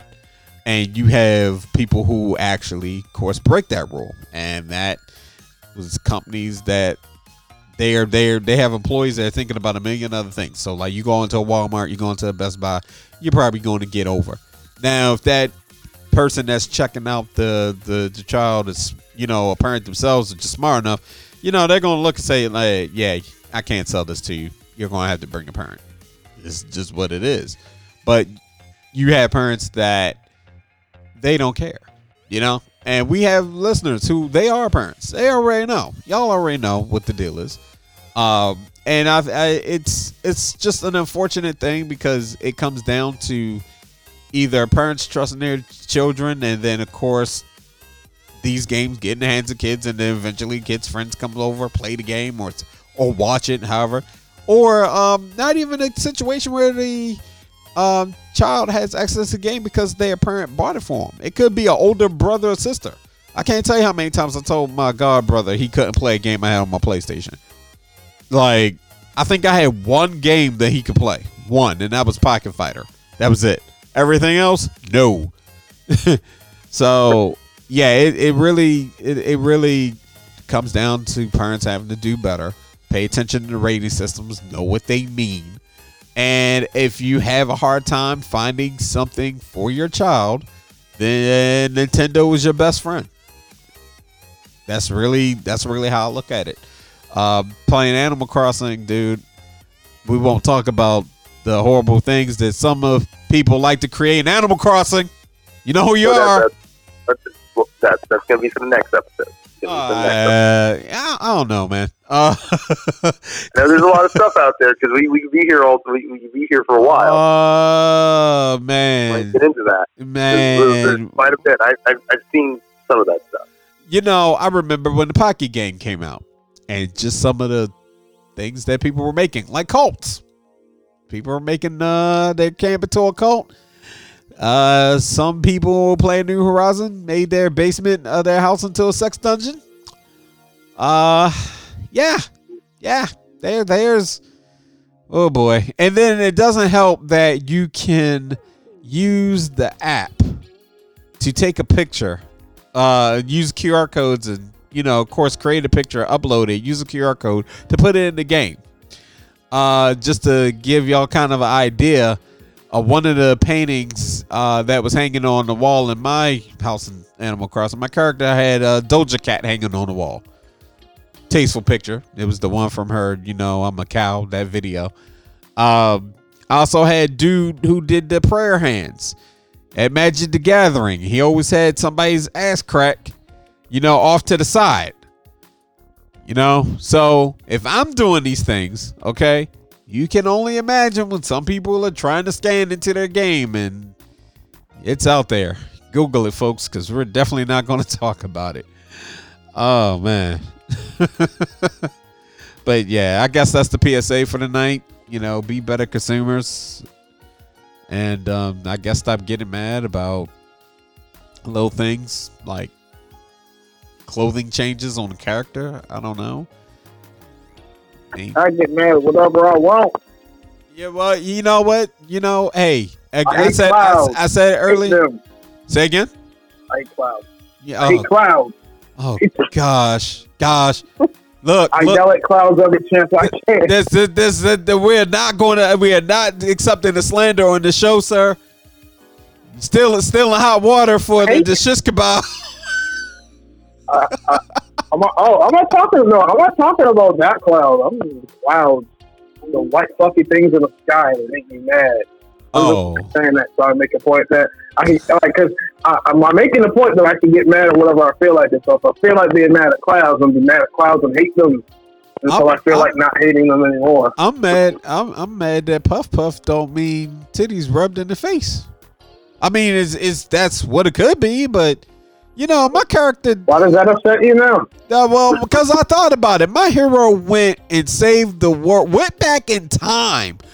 It did a whole lot of stuff. I'm not going to spoil it for anybody who wants to play Dragon Quest 11. But look, the hero does a lot. Okay? And I think, Puff Puff is a good way to reward said saving of said world. But That's just me. It doesn't work that way in video games. We've all played through Super Mario Brothers. We know how that goes. Listen, Mario's a chump. You gotta survive at least 4 different games to get a tip on the chip. So what you're asking for, sir, is a lot of sequels, a lot of levels, a lot of BS. Do you really think it's worth all that? Hold on. Dragon Quest 11, you go through a lot of BS. So, yeah. I want it, and that's the hill I'm the down on. I don't want to go in details because I don't want to spoil the game. One of our members I know was still playing it. So that's there, but trust me, you go through a lot of BS on that game. So, yeah, I think the hero, at least in that game, I think he deserves Puff Puff. I mean, the real Puff Puff. I'm about to say, like it's not. I don't want to get all technical with it. Or do I? Okay, let's go into it. I'm kidding. That is definitely not. That is a cheesecake discussion. I'm not involved in myself. Well, I did actually, real quick. So the original censor for Dragon's Quest when it came to Puff Puff was, I have no more tomatoes. That's how they censored it. I have no more tomatoes. Really? Oh. No more tomatoes. So, yeah, well, no, listen, we're going to make that canon right next to pachinko money. That's going to be a thing on this show, Chris. When we have nothing else to say, we're going to have to say we have no more tomatoes. Wouldn't it? Actually, no. Actually, wouldn't it have been like more hilarious to say I have no more cantaloupes? To kind of take a jab at the fact that the joke was censored. Well, diehard fans are gonna go with the tomatoes part because now it's just a tradition thing. Like, people were happy just that. So here's the thing: they actually censored Puff Puff to where it was no more tomatoes. So people are happy that now it's just, hey, you want a Puff Puff? Instead of you go talk to the bunny characters, no, I have no more tomatoes. Oh my god! See, so people were happy with that little bit of change. Well, it's content. It's it's a detail that some of the more core fans felt passionately about. Like, they're just super passionate about like the like details. Jill. Yeah, like Jill. Like, even though the game is fine, but it's that little detail that affects the authenticity. But at the same time, too, this also kind of goes into the whole thing of remakes. The remakes are good for modern day stuff, for the graphics and the showcase. But the remakes, very few of them ever replace the original. Because in truth, and I'll say this, the best remake, especially for Resident Evil, is the first game. Because the first game is done beat for beat, just with modern graphics. The traditional style is in, but it looks gorgeous. And mind you, that was made quite some time ago. That was made back on the GameCube, this remake. That was 2003? 2004? And it still looks great. It was made to last. Still good. And it's true to the character, and it's true to the original game. Just obviously you just don't have as many polygons you have to go through. You actually have smooth graphics. They look like people. The zombies look like, zombies, not just squibs on a board. But, the details are all right. And, that's just the thing. It is that detail that, affects matters. At the same time, it depends on what you're into. If you're in for the details at this point, and even for some, stick to the original stuff. If they can't get it right. Or, I guess at this point, if they're going to, make a fuss about it, I guess they're going to have to do something. Maybe they'll actually have to... It'll be hilarious if Capcom has to go back and, like, literally do an update and say, okay, let's put this skirt in. But how are we going to handle, like, the shot there? Like, you don't really want to do panty shots because that's But how do we do this? I guess we use shorts, kind of like Fabiola from Black Lagoon. We kind of use that spot. Like, oh, it looks like it's a skirt. No, that's actually shorts underneath. Could use that. That could be a thing. Yeah. You know, like tights underneath, rather. You use like tights underneath. And that could balance the curve. But we know where some of that fan base is coming from, though. We know where some of that base is. Some of it. And then there's others that is, you know, the authenticity of it, too. So I can understand it, but at the same time, I became a fan between 3 and 4. So gameplay-wise, I'm already there. So, yeah. You know what? That's going to be another conversation because indeed, I feel we need to talk a bit about the stuff lately that's got gamers up in arms, and a lot of it is those small changes that, you know, companies make to flow with the times, and other times it's because the company that really can say yeah and no to the game coming out are the ones that's making that decision, you know. So it's always this conversation about a title coming out and a company deciding, hey, we're going to patch this, we're going to do this different, or we release character art and now people are pissed about it. So, of course, you know, I mean, well, the problem is there's so many avenues we can get into that, and I'm looking forward to doing that because I've got some opinions on that. Well, yeah. Well, we've talked about it. We all three of us have talked about it at great length. I think we, in a way, we really did segue into with this episode into that conversation. So yeah. I think if we didn't talk about it enough, you know, this episode, definitely stay tuned, folks, because we'll get into it. Matter of fact, there's been a couple of things that have happened. Yeah.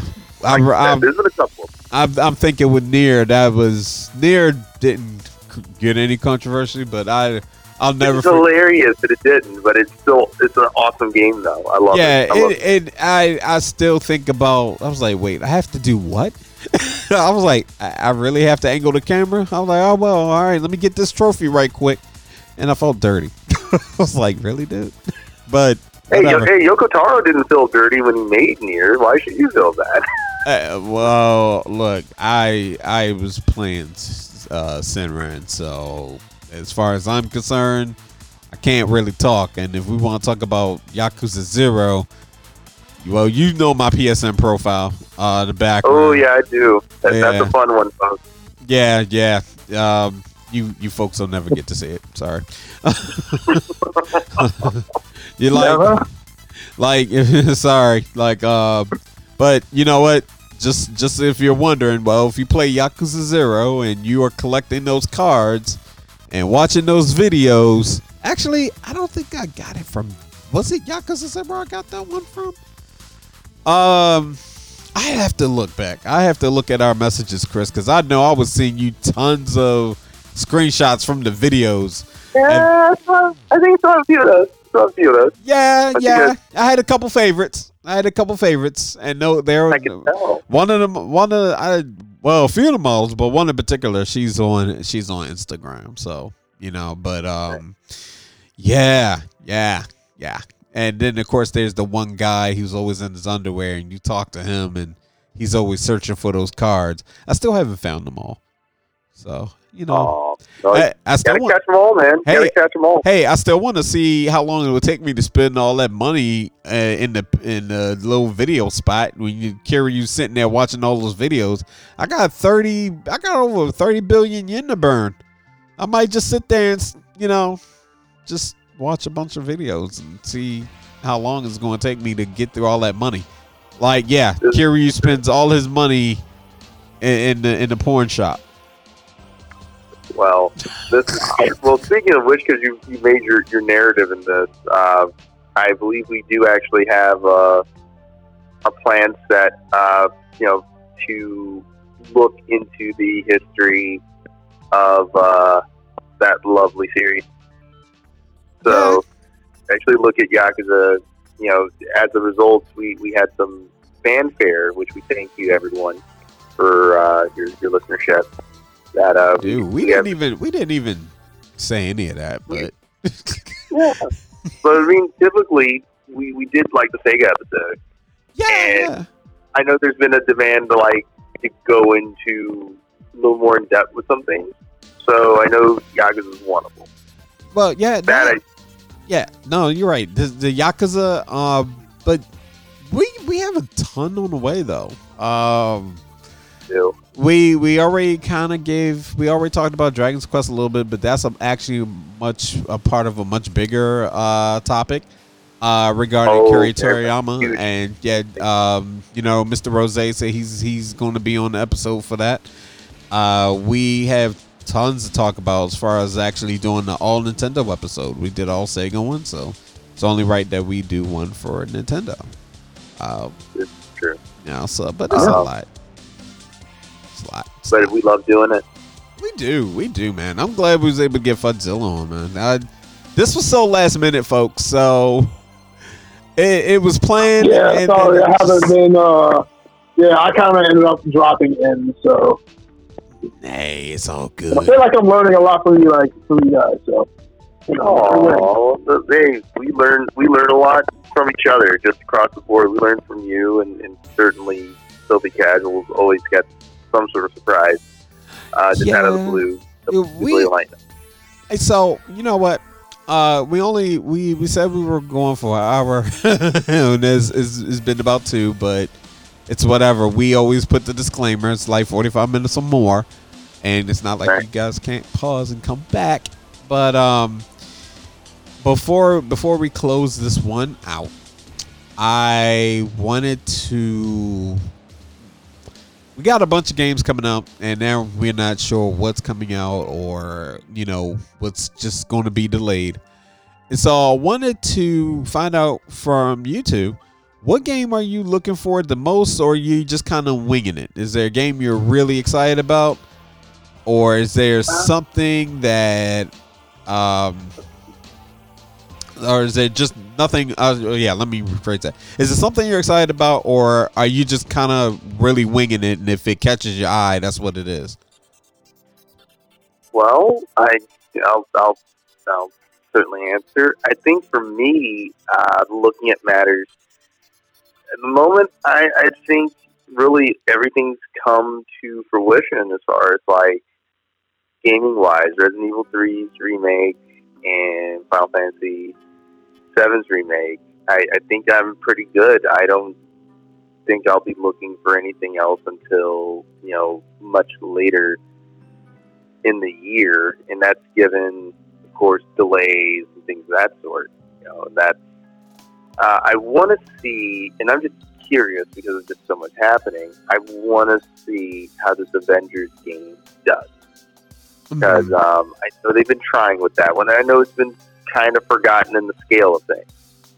But I want to see what turns out from that one. Just looking at some of the gameplay footage, I'm curious there. But otherwise, my gaming season so far is good. Here, everything else I'm just gonna wing. I got you. Anything? Oh, sorry. Go ahead. No, I was just saying that I really don't have anything because I'm basically playing everything I want to play right now. Gotcha. I got back into Soul Calibur 6. I might try to tackle Dragon Ball Fighters again, and I want to go back. I want to get back into fighting games the way that I used to, because something. I think that match with Adam did something. So now I'm just So unless there's a new Soul Calibur game going on, I don't think there's anything that I'm going to look for. Oh wait, GTA 6. I've been seeing articles surface, but I'm waiting until publications that I trust are starting to report on it. But no, I'm looking forward to GTA 6. I think though, for games that I know was coming around the bend right now, that I can say for certain, at least that I'm looking forward to. I shouldn't even say for certain because anything could happen at this point. I'm really looking forward to Cyberpunk. I was excited about Final Fantasy VII Remake. I was really excited about Last of Us. Unfortunately, that's put on hold.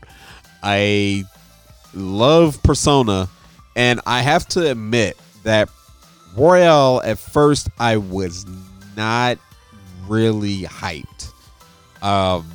It was hard. I was like, you know what? I already have Persona 5. I enjoyed it. I love it. It's a great game.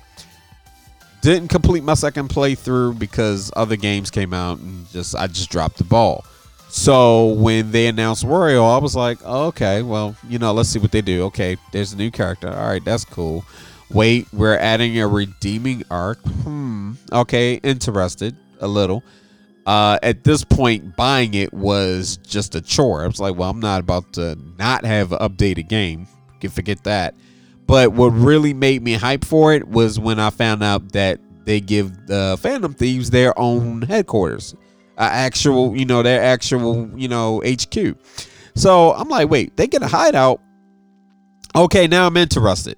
That's what made me interested. They get a hideout. One thing I will tell you, that if you want me to play a game, and I think I even said this on our last episode, Chris, if you want me to be interested in the game, give me a base. Give me a base. And this is an ongoing thing with me, y'all. I'm not even going to lie to you. You want me to be excited about an RPG, especially, or just any game, give me a base. Because that is going to be something I work towards. I'm not going to work towards so much the new powers and abilities. Well, I will, but when you tell me that I can have a house, or a castle, hello, Dragon Age, I'm all for it. Matter of fact, I got into Dragon Age. I can vouch for this. I got into Dragon Age Inquisition. I can personally. I'm just saying, I've seen it myself. I've seen it. Like, I played GTA with this man. He's like, as soon as he found out that you could get your own motorcycle club and all sorts of legal businesses, you could be the boss of a company. He's like, and next thing I know, this dude is a CEO flying a chopper around the city. I'm like, yep.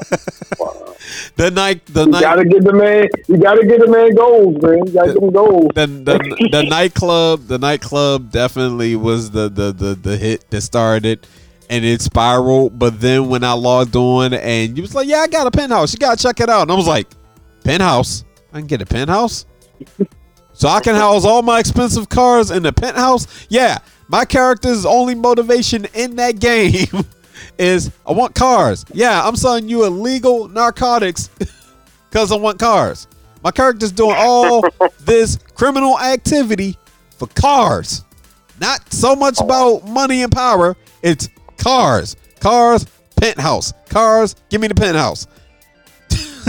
So, playing a game like Dragon Age Inquisition, yes. And if we're playing Cyberpunk and they say, well, you know what? You can get your own apartment. Wait, what? Okay, I'm about to start hacking the world. Like, well, you start with the apartment. What happens when you let the... Can't let this man play GTA. He's living it up like a 1995 Kingpin right now in that game.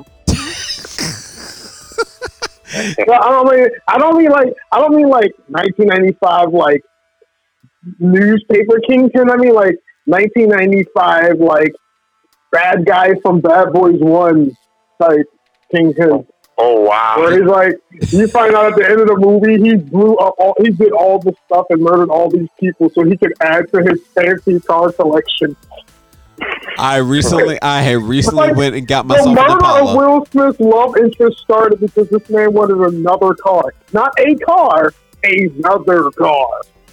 Dude had 14, 15 of them. He's like, one more. Let me shoot this prostitute. Like. I really you missed the purple sleek Impala that I got, and I put the hydraulics on it. So, I mean, And then I got mad about because I dropped like 300 grand on it, and I'm like, dude, you know how much weed I'm gonna have to like sell and all this stuff to get that money back? Like, I legit was sitting there looking like, wait a minute, I shouldn't have spent that. I could use that to upgrade security. All right, now I'm really gonna have to work. Yeah, but it that. So take what you know about GTA and just think about what I'm probably doing in Animal Crossing. That's all I'm gonna tell you. But at least it's none of that horrible stuff. But yeah, gosh. I was like, the stuff you do in GTA is like the stuff you do in Animal Crossing. I'm like, I'm just picturing you like waving movies at rabbits. Oh my goodness, dude! Basically, if you're gonna take Animal Crossing and mix it with GTA, are we getting like a little? Isn't that up there in the evolution point? Because you already had what was the animated just hit Netflix with Beastars? You have that, and that's kind of like edgy Zootopia. But then this is just adding further to like the whole animal deal of just being weird. Look, I will say with Animal Crossing, that is my game to just be peaceful. Now, as I said the last episode, I did not appreciate taking the night to play Monster Hunter to be like chased around by a Super Saiyan gorilla. And I just wanted to go back to planting my flowers. So yeah, I like Animal Crossing because of that peaceful element. But there are people who just have to take it to levels it shouldn't even be.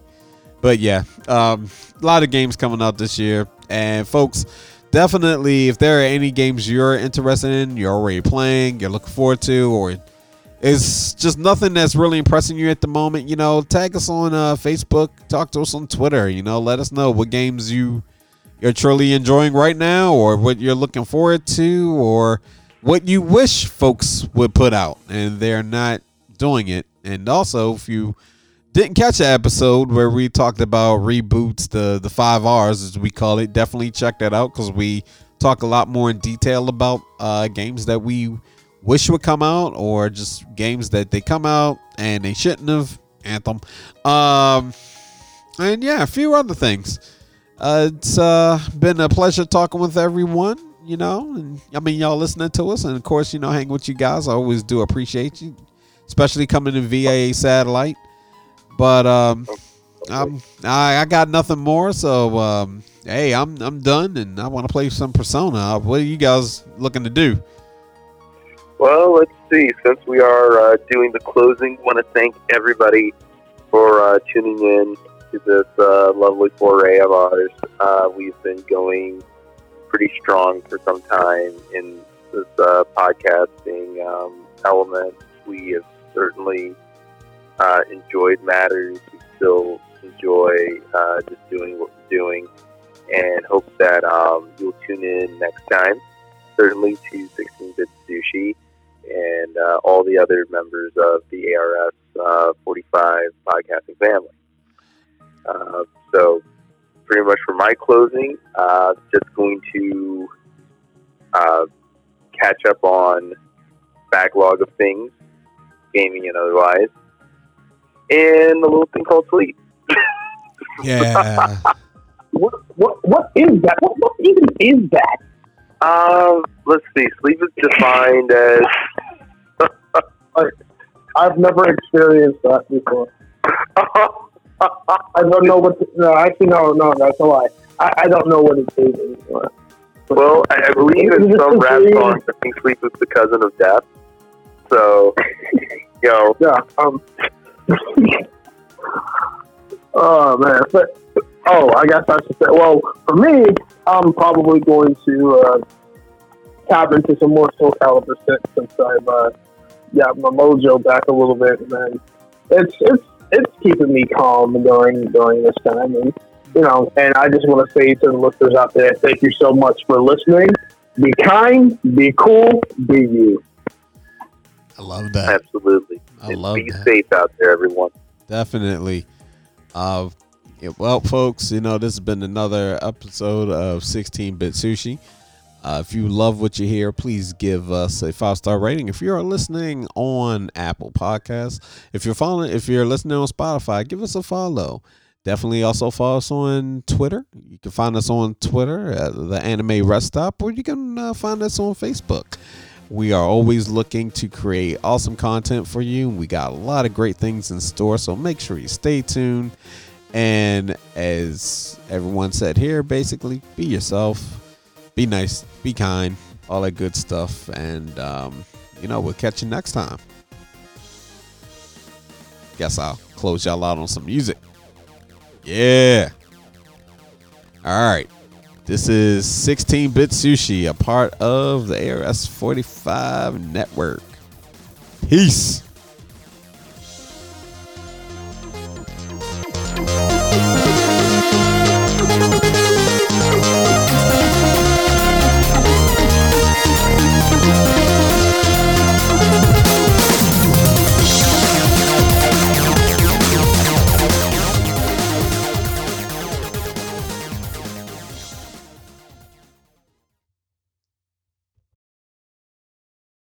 You coming to bed, hon?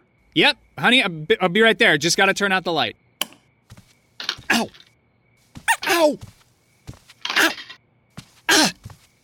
Go! Some things never change. Like your kids always leaving tiny toys on the floor for you to step on.